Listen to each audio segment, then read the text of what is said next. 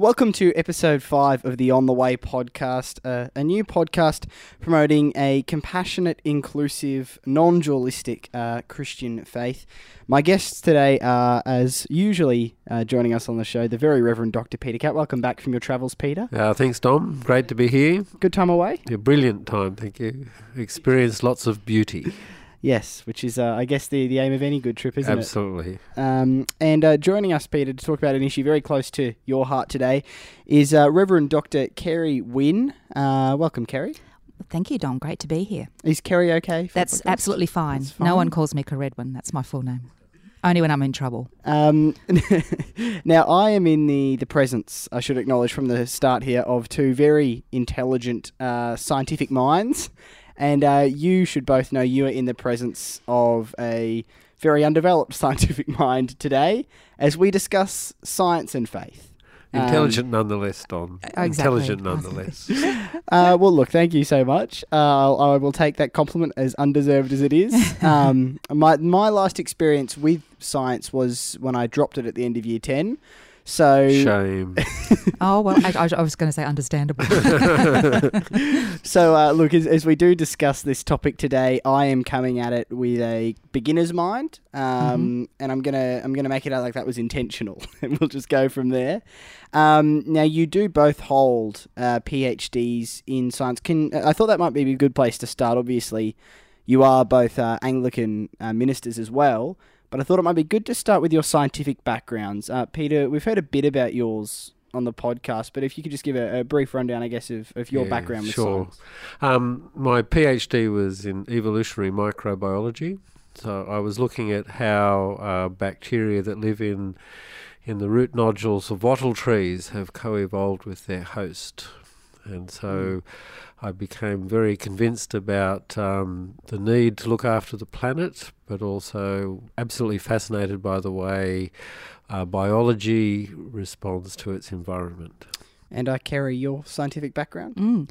Yes, my PhD is in biochemistry, in particular in the field of enzymology, which is the study of enzymes, which are the catalyst for all of the chemical reactions in our cells, living cells. And in particular, I was looking at the way that a group of enzymes work.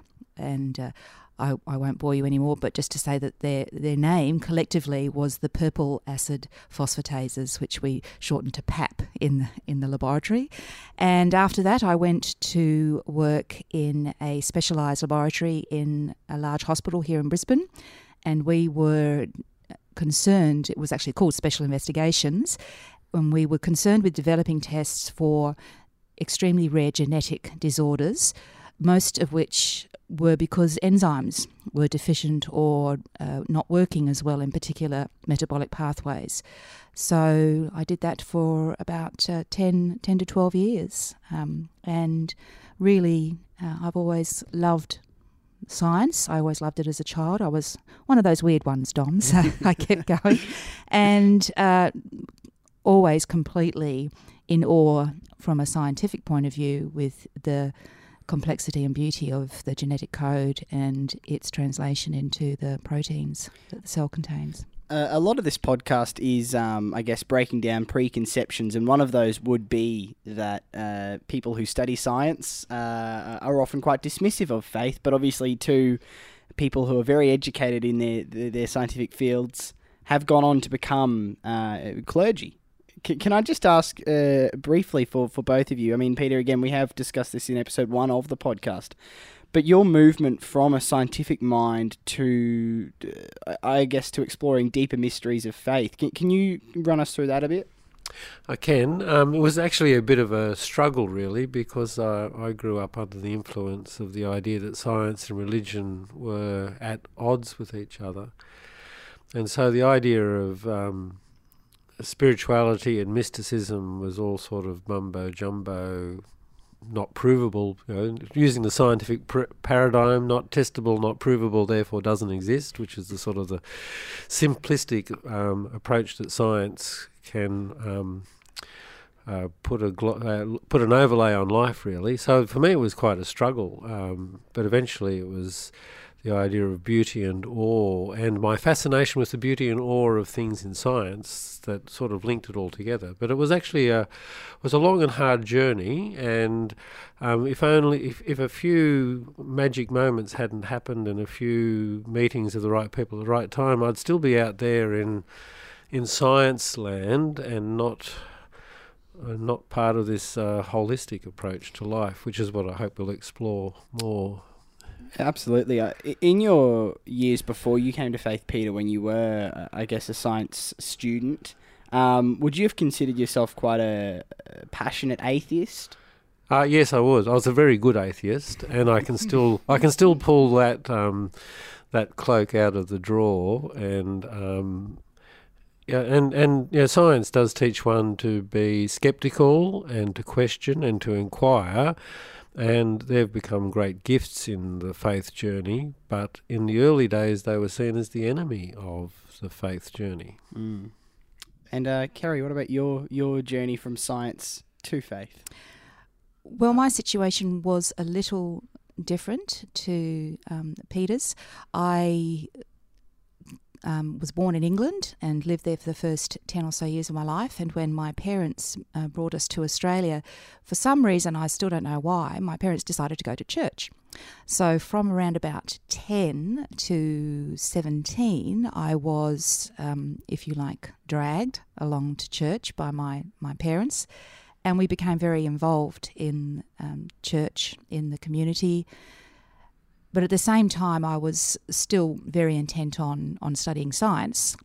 But so it never really occurred to me that there was any problem being someone who went to church. And I would say I had a faith and felt a strong, had one of those what we call altar calls when I was 16, and was actually fairly resistant to it. I didn't feel that I wanted to respond to it in any way, but I was always aware of God in my life, and it may have been a fairly undeveloped idea, the great Father, old man in the sky, but when I went to university, we were allowed to decide whether we wanted to continue to go to church, and I actually decided not to go to church for many years, but that didn't mean that I didn't believe in God. And I guess for quite a while, for about a decade, my faith was fairly dormant and not expressed while I was doing my science education. But I still never really completely broke away from the idea of a loving God, I guess. And it was only in my late 30s when I hit a few road bumps, as you do in your life, and I started to think, well, what am I doing here? What's this all about? And I started to enter a period of prayer, went back to church, had a real sense of consolation, and again, much to my disgust, to realise that I was actually being called to do something quite different. Certainly did not ever thought I would be a priest, so it was a fairly turbulent time, but again, there was never any sense that I didn't have a faith, and I didn't really see why people had a big problem with the idea that you could be a person of faith and a scientist. It's interesting, I noticed just after I asked that question, Kerry, even my language was from science to faith. And that's probably a good place to start, is how deeply embedded that a dualism is, I guess, of science and faith, that it's one or the other that you believe in. And I guess that idea of that conflict is where we should kick things off. Peter, as someone who has an extensive background of knowledge in both faith and in science, what's the history of the conflict between the two, I guess in an abridged version? Yeah, sure. The abridged version is that the conflict, or the idea of the conflict, is actually fairly recent. Growing up in the 1960s and 70s, I just assumed that that's the way it always been, as we always do. People normalise the 1950s as if it's sort of normal Australia, and yet Australia's only had one look at the 1950s, and the rest of the time we've been doing something different. So as I was growing up, the idea was that science and religion were in conflict, but the idea really only arose in the middle of the 1800s. So when I was growing up, it was only a 100-year-old idea, and it's called the conflict thesis, and it really was promulgated by a couple of people in the mid 19th century one of whom was part of this new thing, this new occupation called the scientist. The term scientist was only coined about the same time. And his name was John Draper, and he put forward the idea that science and religion were essentially in conflict, and picked the Darwin controversy as, instead of the Darwin controversy being seen as an exceptional and new thing, which it was, he normalised it.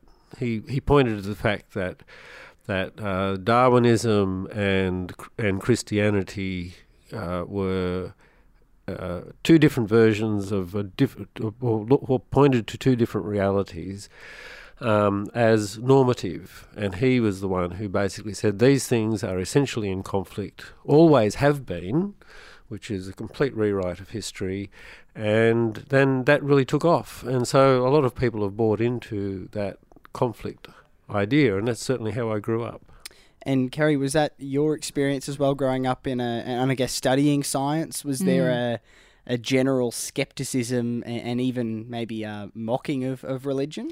Oh, I'm sure there was, and I'm sure that's one of the reasons why I was quite content to not advertise too widely that I was a Christian during my university studies, and why I was quite content to let my faith sort of just sit in the background and concentrate on my scientific studies and being a young adult at a university campus and enjoying adult life. It's interesting, Peter, that I guess in the same way that many debates these days are held, it does seem that in the science versus religion debate that exists at the moment, the loudest voices are the fundamentalists on both sides. Interesting, isn't it? And obviously, you've got the fundamentalist Christians saying they represent Christianity and saying that a literal interpretation of the Bible is the only truth. And then you've got the scientific fundamentalists who say that the facts and the scientific process is the only truth. And this is, I guess, where we're going to move throughout this podcast, is what truth is. What is truth? Someone asked that question a couple of thousand years ago, and it's probably one of the most vital questions of our time, given all of the talk about fake news and fake this and fake that. So, what is truth is probably one of the key questions of our time. So, from a scientific background, how does, as a general rule, how does science understand truth? I'm not sure they would actually... Well, they might use the word truth or this is true.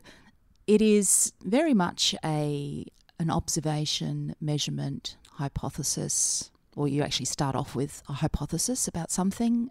Sometimes it's an hypothesis that is widely accepted in the scientific world, and using that sort of general framework, if you like, philosophical framework, then you would design experiments to test or to stretch the knowledge of that hypothesis, and from the results of that, from the data, then you would either you would generate additions to a hypothesis, or in some cases you may even question a long held hypothesis, and science moves that way.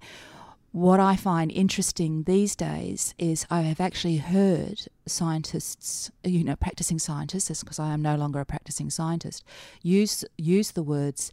They're being a lot more humble about what they say. Well, this is what it is. Well, this is what happens, and so this is how this thing must work. They're using words like, in our laboratory, this is how the experiment works, and that says to me that scientists themselves are starting to be a little bit more cautious about what they think is happening. They're not assuming this word truth or this is the only way. They're actually acknowledging that it is a little bit not arrogant, but it's bound to be challenged. So I find that very heartening in a way, that even in the kind of experiments that scientists do and the observations and the hypotheses and conclusions that they make, that there is starting to be a general appreciation that this is only a temporary measurement, it's it's a work in progress. Everything is a work in progress. So an embracement of the complexity, almost, in the an element of mystery, which I know, Peter, is a word that you use regularly in association with faith. The mystery of faith, a mystery that can't be completely summed up by evidence. So if that's what truth is in a scientific background, an evidence-based thing, formulas and research. Peter, what are other concepts of truth? How else can truth be defined? And that's a great question. Truth is uncovered in all sorts of ways. Humans uncover or point to truth or allude to truth. Sometimes we're only looking with a sidelong glance. We can't always really eyeball it. We capture it in all sorts of ways. We capture it through poetry, we capture it through art, we capture it through narrative. And yet there's this tendency, which the interesting thing is that literalism is really a product of the scientific paradigm. And that fundamental scientists and fundamentalist Christians, if you like, or literalist Christians, are really operating out of the same idea, that truth is like truth, and truth is equal to history, say. So the argument over the creation stories only occurs if one decides that something to be true, something has to be historical. And so we've lost, or in the literal world, we've lost that idea that you can discover truth through metaphor or through narrative. And that's really a product of the scientific paradigm, which was basically saying it has to be touchable, it has to be handable, it has to be dissectable for it to be true. And so at the same time as Draper was saying, science and religion are in conflict, religion was concretizing that which had been so preciously explored in all sorts of other ways. So we used to talk about many of us still talk about, say, the role of Scripture being read in four ways. You can read it literally, so you read it as sort of straight up and down, but you can also read it as metaphor and analogy, and so there are different ways of reading it. And a story can be true without being historical. So when I go to schools, one of the exercises, and it works like clockwork every time, it's like it's scripted. I walk into a class and we'll say, it's often a class of boys in year 11, and I'll say to them, are you familiar with the story of the Emperor's New Clothes? And there'll be some bright spark who'll be in very quickly and will say, no, it's not true. It is not a true story. And I'll say, so why do you say that story is not true? And the argument will come, well, it didn't happen. There wasn't an emperor, there wasn't a little boy to say the emperor's got no clothes on. None of it happened, therefore it's not true. And I say, I understand that it's not historical, but my question was, is the story true? And there's always some other kid who sort of sitting off to the side very sort of timidly will put up his hand and say, well, I think it could be true in that it tells us about human nature. It captures something about who we are, and through that story we have to face something about ourselves. That we do have a tendency to go along with the crowd, we have a tendency to believe what we're told by power, and that it only takes one person who's brave enough, and often the marginalised person, who says, look, the emperor's got no clothes on, and everyone goes, oh. And so I say to them, so is the story true? And it is. It's a true story, even though it's not historical. Which means when you're coming to deal with, texts that cause us to be in great conflict with each other in terms of science and religion, like, say, the creation stories, which were the ones which were the stumbling block for me, I can now say that both of the creation stories in the Bible, because there are two very different ones, and some people argue there are actually three, but there are two very different stories that don't harmonise, but they're both true, even though they're different. But neither of them is history, because science tells us that, or suggests, that the history is very different. And, to affirm Kerry's point, the humility of science these days is that science only ever comes up with theories now. So we have the theory of evolution. We have the theory of the Big Bang. We've given away in science the idea that there's a law. So there used to be Boyle's law and the law of gravity, and which was sort of the idea that we have discovered exactly how the universe works. Now scientists say we have a theory about how the universe works. So there are multiple versions of the theory of evolution, for instance, where people are testing each other in this dance. So science has become more of a dance. It's become less literal. And the invitation to religion is to also escape the scientific paradigm and become less literal. Enjoy the use of narrative and symbol. I mean, that's partly why I'm in the tradition that I am, is that we uncover truth through beauty and symbol and music, and in the midst of all of that we encounter something that's truer than true but can't be put into words, but feels like it's truer than true, and it's that which transforms us. So we're transformed by beauty and truth. Well, Kerry, I might throw that at you now, because it's interesting hearing Peter talk about these different definitions of truth, the different ways of viewing truth. Your working life would have been quite stark, coming from a life as a working scientist into being a minister, into being a priest. Well, I always remember one particular comment. It was, I went to see my GP about something, and we used to have some interesting discussions because his father was a Presbyterian minister, and I would have said he was fairly antagonistic towards faith, but he was a lovely man. And he was recounting an experience he'd had as a medical student, where for a year he had gone to work in a laboratory here in Brisbane that was located in one of the major hospitals, and it was a year's work which gave him an extra qualification apart from his medical degrees. And he said, the scientists there, they're crazy.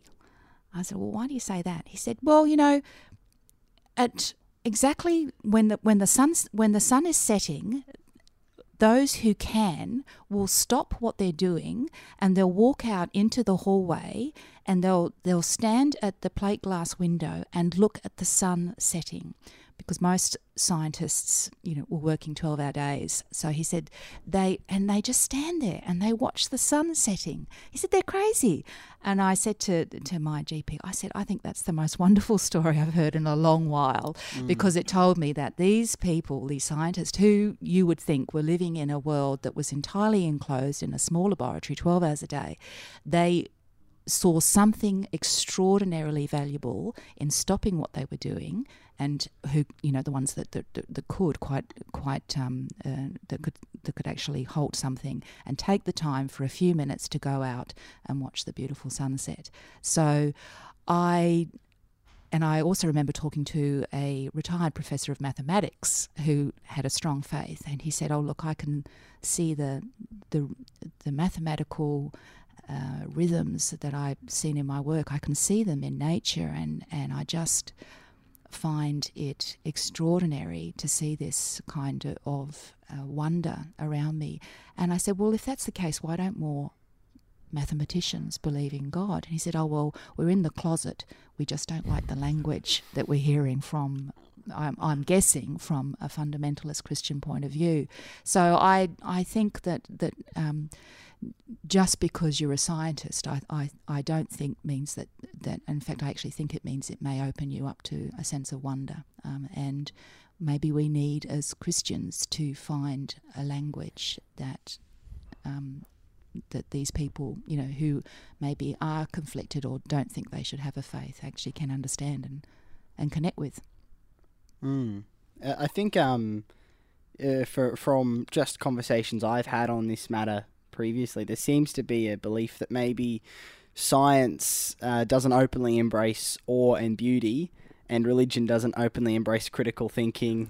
And that's why we're Anglicans. Yeah, absolutely. I do remember one of the first conversations I had with you, Peter, when I met you, and you mentioned that one of the keys to the Anglican tradition was reason. Yes, that yes. you couldn't remove reason from the process. Yes. Which is, very scientific, in a lot of ways, because reason, I guess, underpins science as well. It sure does. And I guess Richard Hooker was the person who added the idea of reason or created the three-legged stool, as it's called, with scripture, tradition, and reason in dialogue. And I guess he's a product of the time that was understanding that reason was important. And it's one of the things that attracts me to faith is the idea that I am allowed to think and explore and question, and that doubt is a gift. Doubt is a doorway to extra opportunity. On Doubting Thomas Sunday, the Sunday after Easter, I'm always inspired by the story of Doubting Thomas, because he was the one who was invited to touch. The others all saw and went, "Oh, yeah, okay." Whereas he said, "I doubt this," and he was given the invitation to touch. Whether he went through with the touch is not in the text, which is one of the beautiful things about the narratives, is that they have so many holes in them that they actually leave those sort of things open for us. And so people condemn Doubting Thomas, but I think it's one of the great gifts, and doubt and faith are in a great dance, and the more one pursues doubt, the more one finds new opportunities and new doorways open. Every doubt, if it's pursued, is a gift. So yes, and reason is part of that. So one looks at a story and says, it's as I say to people, you look at a story like Jesus walking on the water, and the reasonable part of yourself says, I can't even come at that. Gravity, surface tension, all of that doesn't work. But then, having faced that and asked that and said that, one can then ask the question, yes, but what can this story say to me? Go beyond use the reason, express the doubt, and then go beyond all of that to ask, okay, so what does this story gift me with? And I don't have to worry about the detail. So do you think maybe is there a difference between, I guess, this open-minded doubt that you're talking about and embracing that doubt, and maybe the skepticism that we see from a lot of, I guess, fundamentalists on both sides, that both might be saying, I'm not sure, or, the facts aren't exactly there, but one is taking that as an invitation to see what you can learn from it regardless of the facts, whereas the other shuts down the argument straight there? Yeah, my belief is that if you come at everything at faith, at everything that you're experienced with the idea that there's only two choices, the right or wrong, you are really living a barren life, and it's not the abundant life that I think Jesus talks about in the Gospels. And so for me, being a trained skeptic, if you like, in the field of science, I actually think of that as a great gift that I bring to any theological thinking. And part of the reason why I'm very comfortable in the Anglican tradition is that it does encourage that questioning and skepticism. So I'm always sad when I encounter a thought that you can only have two answers to a question, that it's either right or wrong.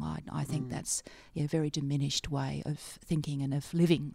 I guess that ties us back to this truth conversation, that truth has to be one concrete thing rather than layered and rather than complex.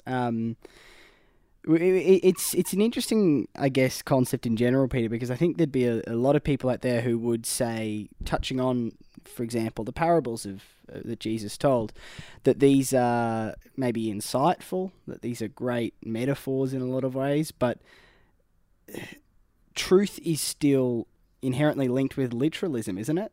Like, in terms of the way the Western world sees truth, it is hand in hand with it's literal truth. Literal truth is the only truth that people seem willing to embrace. And that's a Western problem, and it's part of the poverty of the Western culture, I have to say, is that we've developed a utilitarian culture which is basically things that are only good if they're useful. And by useful, we've got this very narrow definition of it, and it's a way of understanding life that's even infecting things like our understanding of old age, and the euthanasia debate's getting all caught up in that. And one day we can do an illness, and we can do a podcast one day about euthanasia, because that's a really interesting area to explore.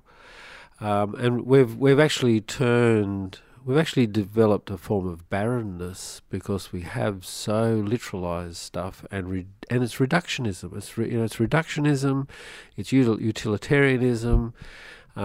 We face it in things like the idea of wilderness. A wilderness area is only good if you can put a car park in it, whereas the idea that the world should just be allowed to exist and get on with itself is foreign to our understanding of life, and everything's got to be reduced to efficiency and to purpose. It's sort of the neoliberal paradigm gone berserk. People talk about political correctness going berserk, which I have not seen any sign of, but I can see neoliberalism has infected this idea, and it's a simplified idea of what science is on about. As Kerry has said, there's all these scientists that see awe and wonder and beauty in what they do, and they stop to enjoy sunsets, and they're not just in their heads thinking the world is black and white. And the application of science is far richer than that, but the simplistic scientific paradigm is sort of reduced us to this very narrow, impoverished way of living. So, Kerry, when the culture we live in only opens us up often to literal truth, you could have to make quite a conscious effort to go beyond that. How do we take those, steps? How do we try to, as you've said before on the podcast, Peter, stand in, I think, in a different stream, you said? Stand in a different area to view differently. How do you, get away from literalism? Oh gosh, I'm not sure I would ever. I'd hope I go to my deathbed never really knowing how to do it. I think exposing yourself to different cultures, to music, to poetry, to reading, different. There are so many resources out there for you to explore life and how other people view life. So my answer would go and explore, go and discover what riches other people from other faiths, from other cultures, from other traditions. Within the Christian tradition, we've got a plethora of different expressions of faith that can be wonderfully enriching. And so I think the world is out there to explore. So I would say to anyone, regardless of how old you are, go out and discover and expose yourself to something different. So then perhaps which is difficult. Is the interesting paradigm, Peter, maybe more about instead of religion versus science, it's actually more of a literalism versus... What does literalism go? What's the other? I guess the opposite of literalism. Complexity. Complexity. Richness. Complexity and richness of life. And see, the thing is, I think inherently we actually do the latter. It's sometimes we just get a little bit caught up in our own heads and think life simplistically, but in reality, that's not how we live our lives. Like if you take a purely incisive scientific approach to love, for instance, you can reduce love to sort of a highly defined sex drive and the need for the selfish gene to perpetuate itself, and you can sort of live with that in your head as an idea. But the reality is that's not what you experience in your life. You don't go home to the family that you love and to the partner that you love and say, oh, here I am expressing my modified sex drive. I mean, you actually feel something very different. And we are always entering into ways of uncovering truth. I mean, we go to the movies and we watch Star Wars and Wonder Woman and, total fantasy, but at the same time recognising deep truths in those stories, which is what attracts us to them. Mm. So we take ourselves off to the movie and we read novels, and we don't spend the whole time reading a novel saying this didn't happen, this isn't true, this never happened, this person didn't really go on the train and see that. We enter into the story world, we encounter it as true and real, and we get inspired by it, we get challenged by it, we get formed by it. So I think part of it is just understanding that some of the stuff we're being told about life and some of the public discourse simply needs to be reconnected to the way we really live. Mm. And I think when you hear real life stories, that's one of the things that actually begins to challenge that way of looking at life. Well, it was interesting doing some research for this podcast. I looked up, I guess, some of the more prominent in terms of a popular sense, scientists in the world today, who all have some pretty interesting skeptical thoughts when it comes to faith. Just reading out a few quotes. Neil deGrasse Tyson said, "This is why religions are called faiths collectively, because you believe something in the absence of evidence. That's what it is. That's what's called faith. Otherwise, we would call all religions evidence." Stephen Hawking, "There is a fundamental difference between religion, which is based on authority, and science, which is based on observation and reason. Science will win because it works." And Richard Dawkins, "Faith is the great cop-out, the great excuse to evade the need to think and evaluate evidence. Faith is belief in spite of, even perhaps because of, the lack of evidence." Peter, it seems that the entire the prominent theme in the Western world we're living in only is interested in literalism.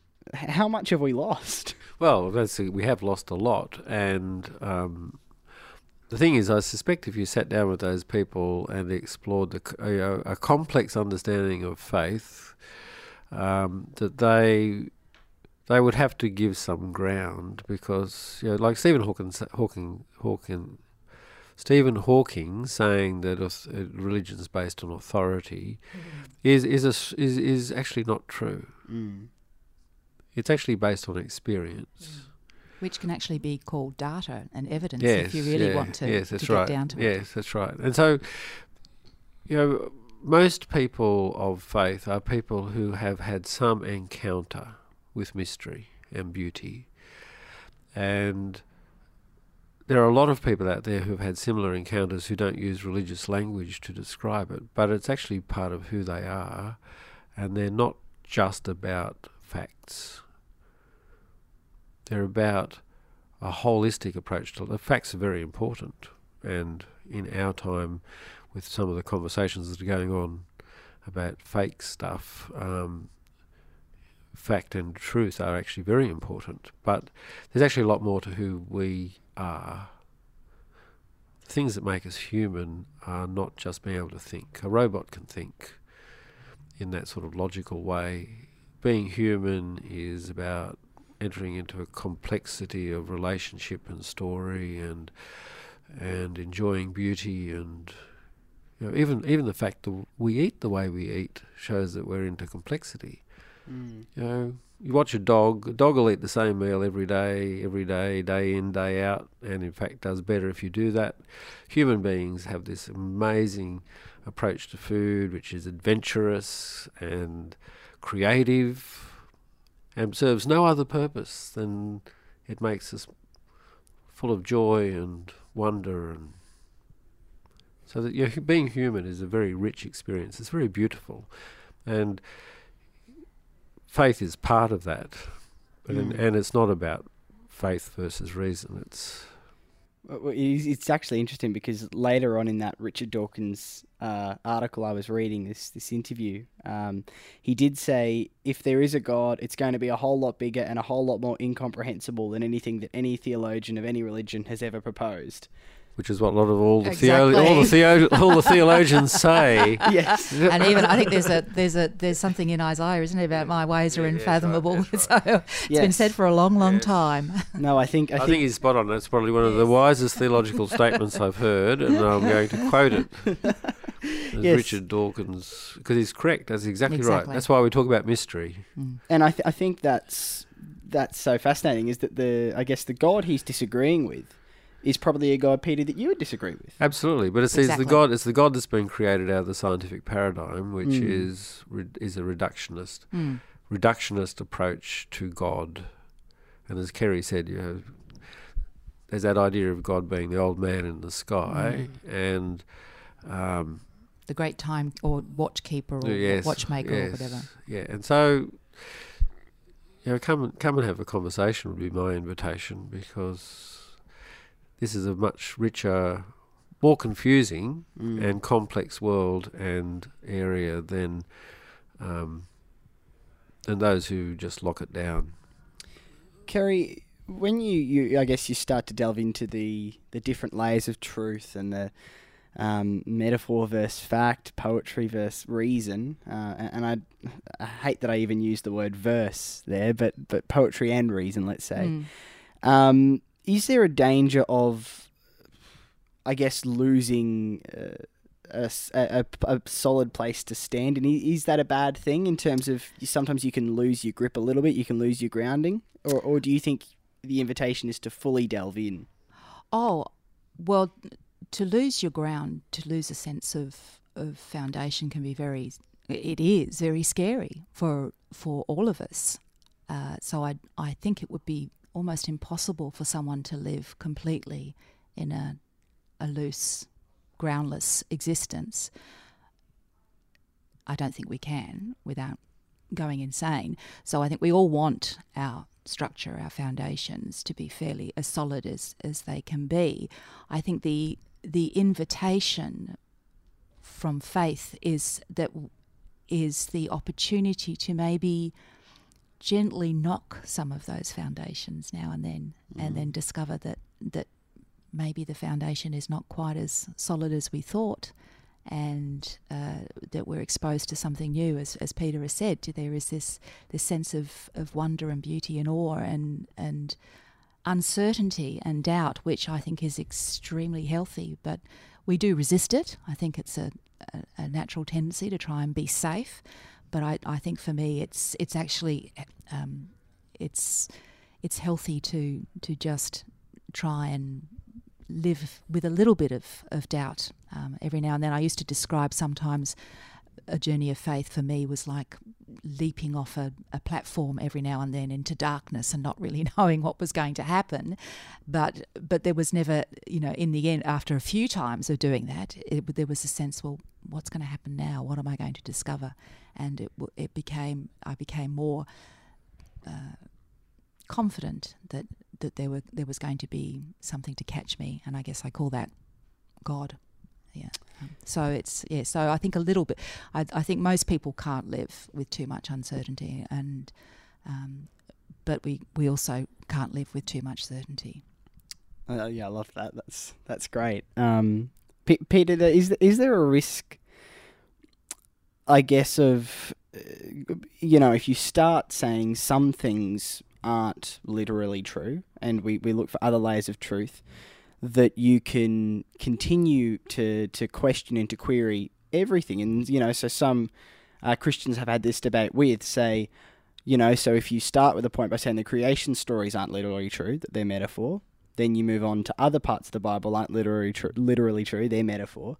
And then the question comes up, well, the resurrection, is that literally true, or is that another metaphor? And suddenly you can start finding yourself almost, I guess, struggling to find out where you stand on anything at all. Is that a risk, or do you not think that's as dangerous as maybe some people think it is? I think it's a huge opportunity rather than a risk, because it, at the heart of all of this is the idea that there's a faithful God, and my one of my essential beliefs is that truth is robust. And So yes, you do go into that space and you do ask that question even about the resurrection. And I couldn't tell you. I can say that I believe in the resurrection. I think the resurrection is a transformative moment in history. In fact, it's the new creation coming to birth. There's a whole new world coming to birth in that moment. But if you ask me to describe what it is in scientific terms, which is one of the traps that the church has fallen for, then I'm actually going to decline to even go into that territory, because for me it is more important than some sort of bunch of facts. Like for me, if tomorrow the Jewish Department of Antiquities reveals that they have the bones of Jesus, that will not destroy my belief in the resurrection. That's fascinating, because for a lot of people that would be their entire faith system would crumble upon that discovery. That's right.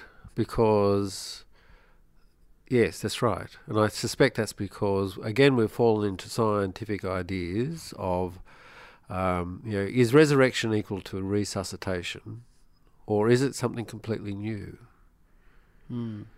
Is it something completely new? And so it's like science should be completely neutral about the resurrection, because the claim of the resurrection is that it's one-off.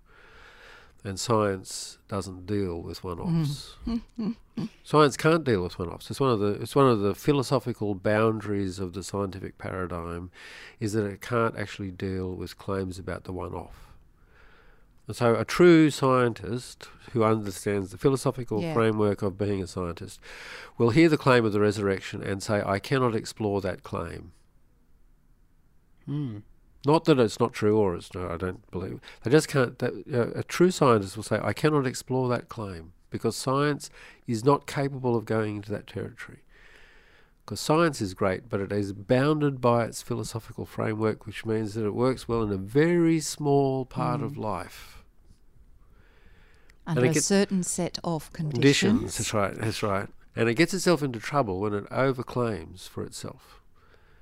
Similarly, religion gets into trouble when it overclaims for itself. Religion is fantastic. Explores all sorts of things to do about purpose and why we are and who we are in terms of the global, the big story, the story of God and the story of the universe. But sometimes it goes and thinks it can play in the scientific sandpit, and it will always lose in that sandpit, because philosophically it doesn't belong there. Just like science doesn't belong in the religion sandpit. But they both belong, we belong in both of them.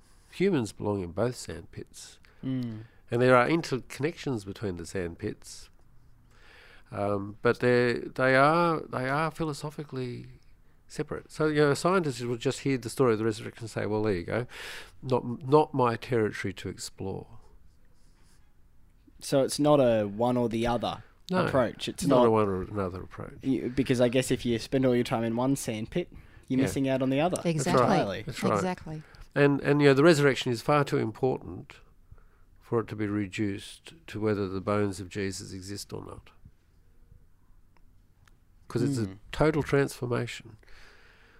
So can you unpack that a little more? Well, I'm not sure I can, because I've just said it's about this amazing mystery. The resurrection, in terms of the Christian tradition, the resurrection is claimed to be the first day of the new creation.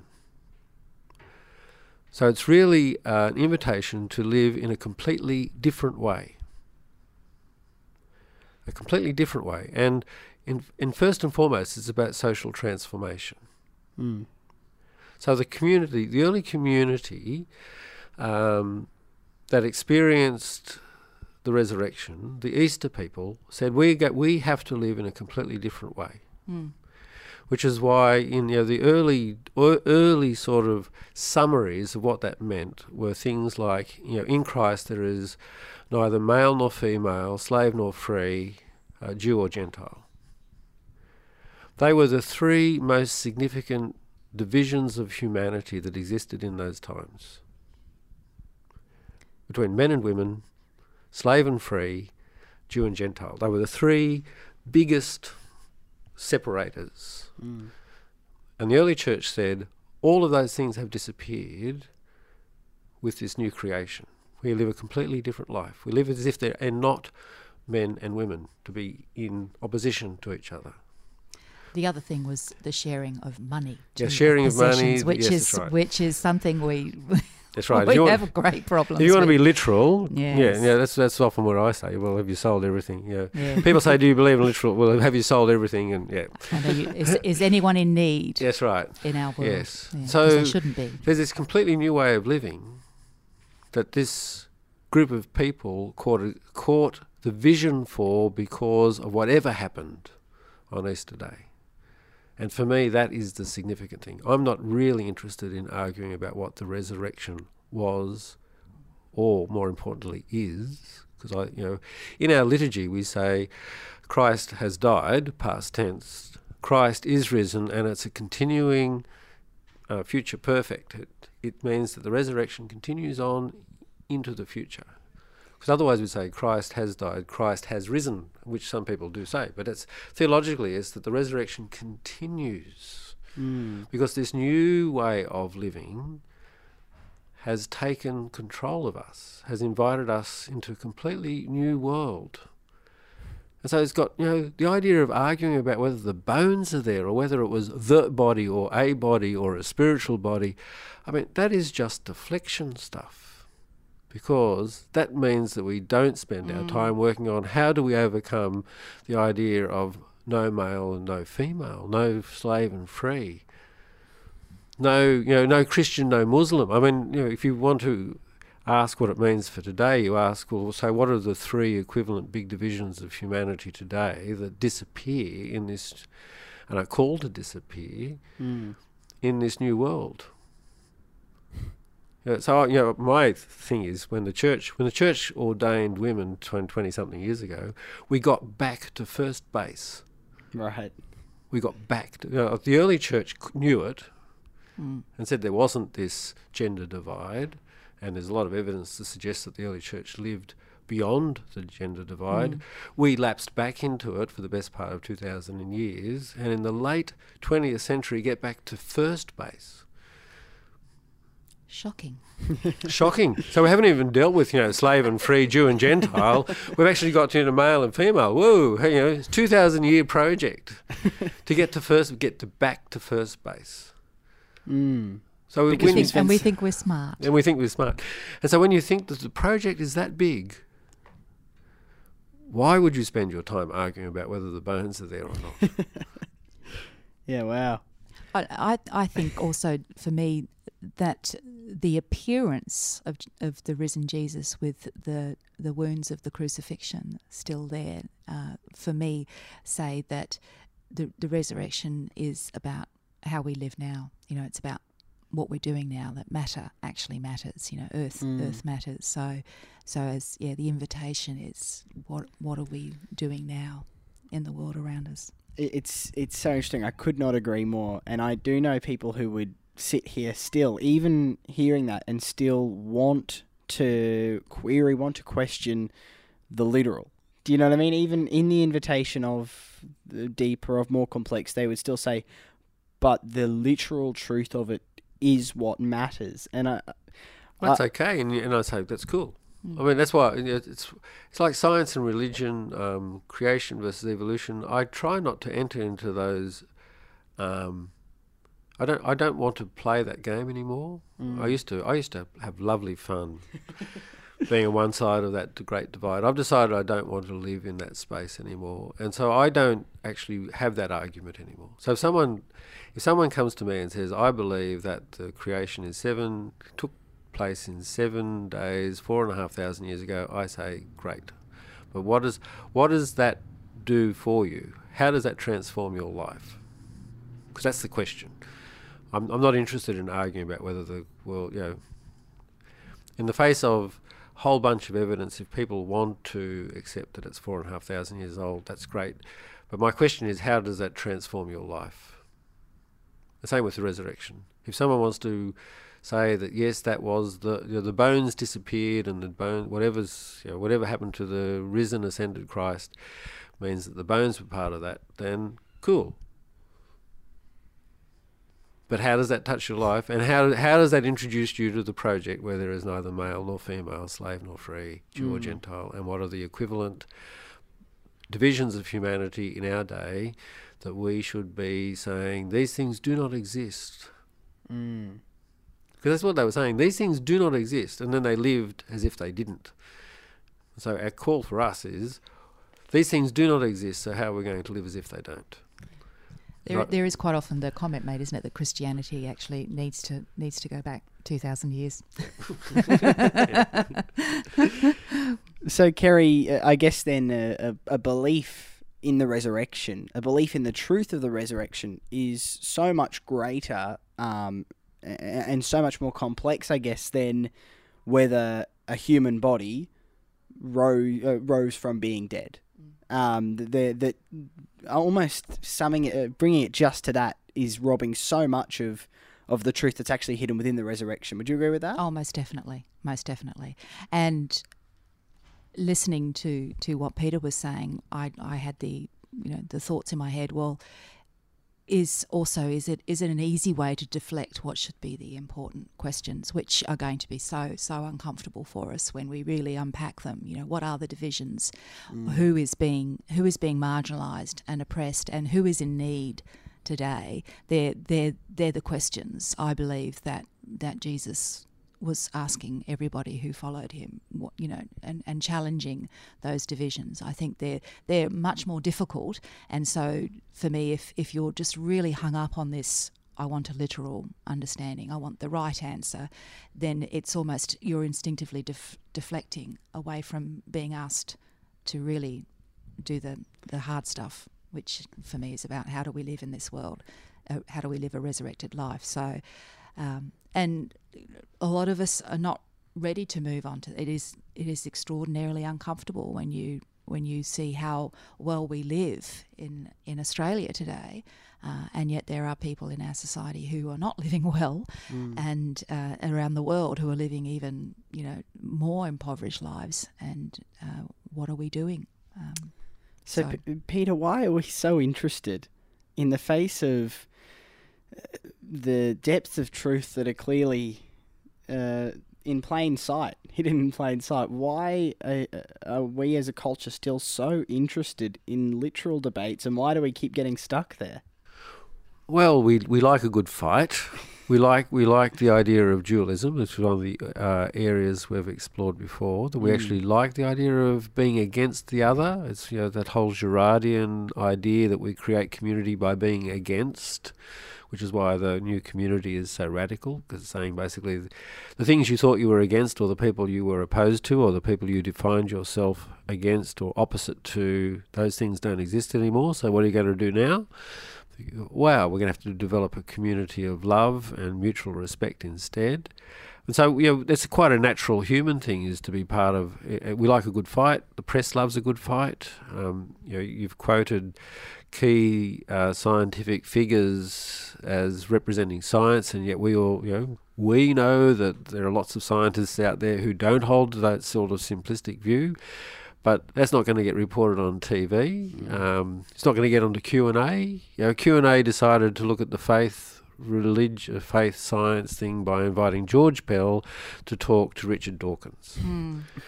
And they just basically took up their mantle of I'm in the left or right corner or the blue corner, and I'm in the red corner, and we're going to beat each other senseless for an hour. And it was the most boring piece of television I thought that I'd ever seen. But that's what we like, and so the fascination is to do with how we exercise this in the public square. But in the real world, people are actually more into complexity. It's just it doesn't get reported. It's not sensational TV. I mean, a scientist and a person of faith sitting down and agreeing for 2 hours is not going to be spectacular TV. They're just going to go, I think that's great too. Well, isn't it lovely? We both agree that life is great, that life is complex, that beauty actually matters. I mean, it's not going to be spectacular TV. And so the very things that drive sort of what gets into the public spectacle, and the fact that we love a good stoush and we like to define ourselves against the other, means that, in a sense, this work is subterranean, and it's to do with engagement and encountering people one by one, and attending to people as they're apprehended by beauty, and affirming the stuff that they hold really deeply. So, because I know I count myself in this camp of people who do still struggle every now and then with questions of literalism that just plague you. Maybe you find yourself thinking literally, and you catch yourself after a while and you think, why was I caught up on that? How do you, and I asked you this question earlier, Kerry, I think it's worth revisiting now after this discussion. How do you break out of that first initial instinct to go for the literal truth, to stop there? How do you move beyond that? I can probably give you an example which is probably a bit too religious, but this is a religious podcast, so let's go for it. Last week, as part of a part of my faith practice is reading the Bible, and the readings for the evening over a few evenings last week were about Samson and Delilah fame in Judges.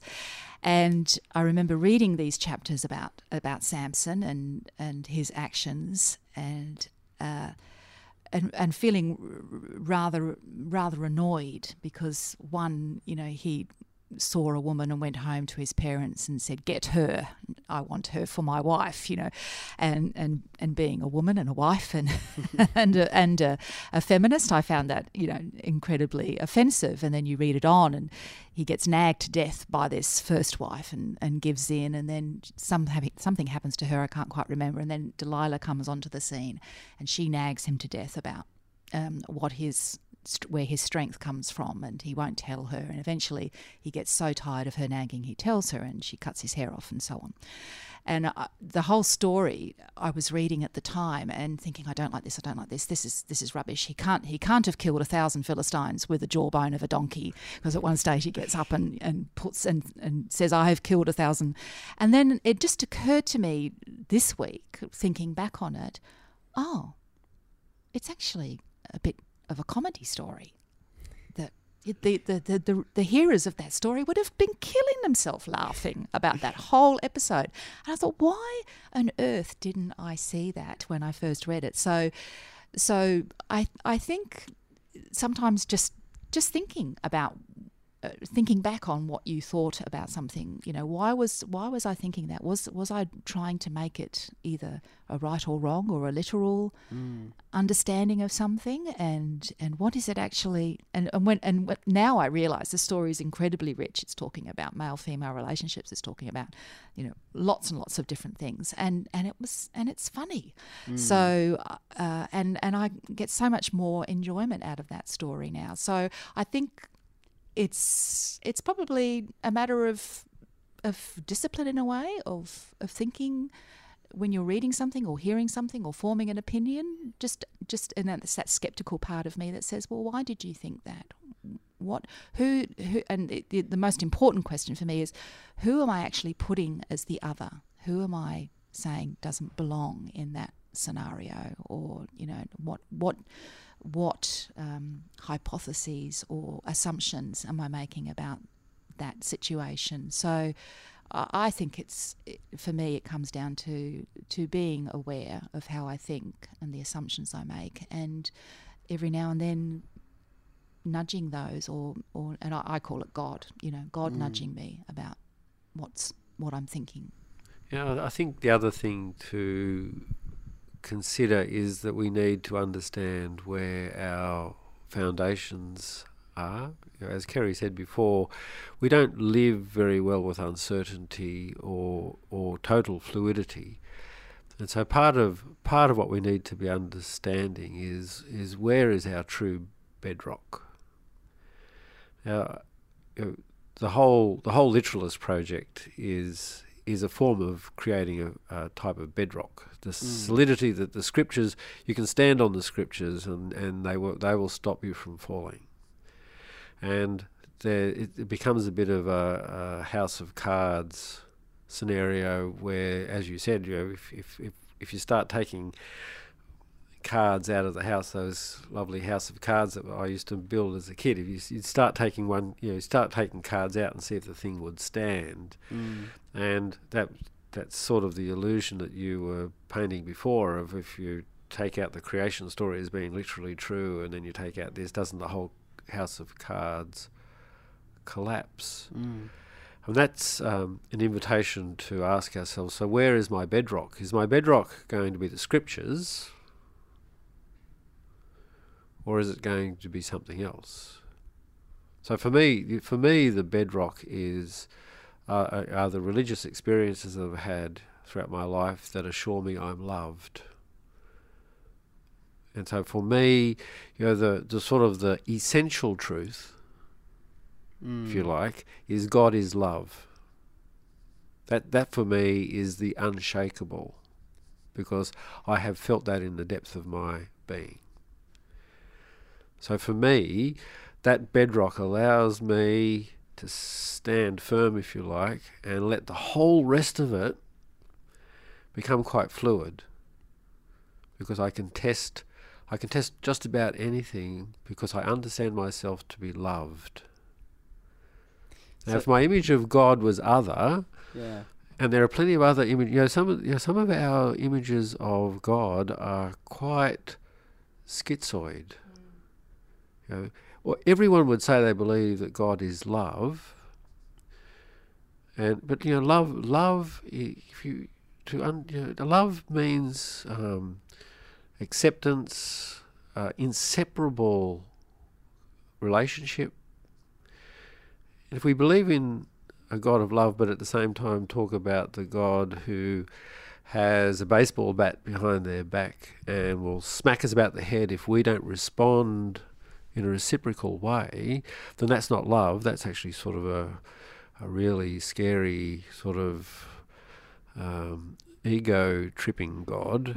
If we get God confused like that, then we're going to be looking for another sort of bedrock, because the idea that God is love is not going to be enough of a bedrock, because this God of love might condemn me to hell. And so now I've got to get it right. I've got to live right. I've got to believe correctly. Therefore, I have to accept the right things. I have to, and each expression of it then comes up with its essentials. And if you don't believe these things, you're not a Christian. We've seen that in all sorts of areas. How can you be a Christian and believe in same-sex marriage? Because that's not correct belief. Right. Yeah. So if that's where your bedrock is, then it's always going to be, you're going to become a fundamentalist, you're going to become a literalist, you're going to put down a whole lot of scaffolding that means you're not prepared to explore that area. Whereas if we come back to the essential, what I think is the essential, that God is love, then you can explore everything and discover all sorts of stuff by going into that exploratory space, because you just know that God will not let you go. That old-fashioned hymn, "O God, who will not let me go." So it doesn't matter if the bones of Jesus show up. It doesn't matter what the literal truth is, because your bedrock is that love. The bedrock is that very simple understanding of what and who God is. And I guess that's an invitation for how much more fulfilling and abundant and complex a bedrock you can have, as opposed to literal truth, which really, in comparison to that, is, it's House of Cards. It's a House of Cards. It's quite dull as well, isn't it? It's a House of Cards, yes. Well, this has been yet another conversation that I feel I've had my mind comprehensively blown. Thank you so much, Peter. Thank you so much, Kerry. It's a pleasure, Don. It genuinely feels like quite an honour to have these conversations as somebody who knows so little, so thank you so much. But it's been a pleasure to chat with both of you, and we'll be back with another episode of the On The Way podcast shortly.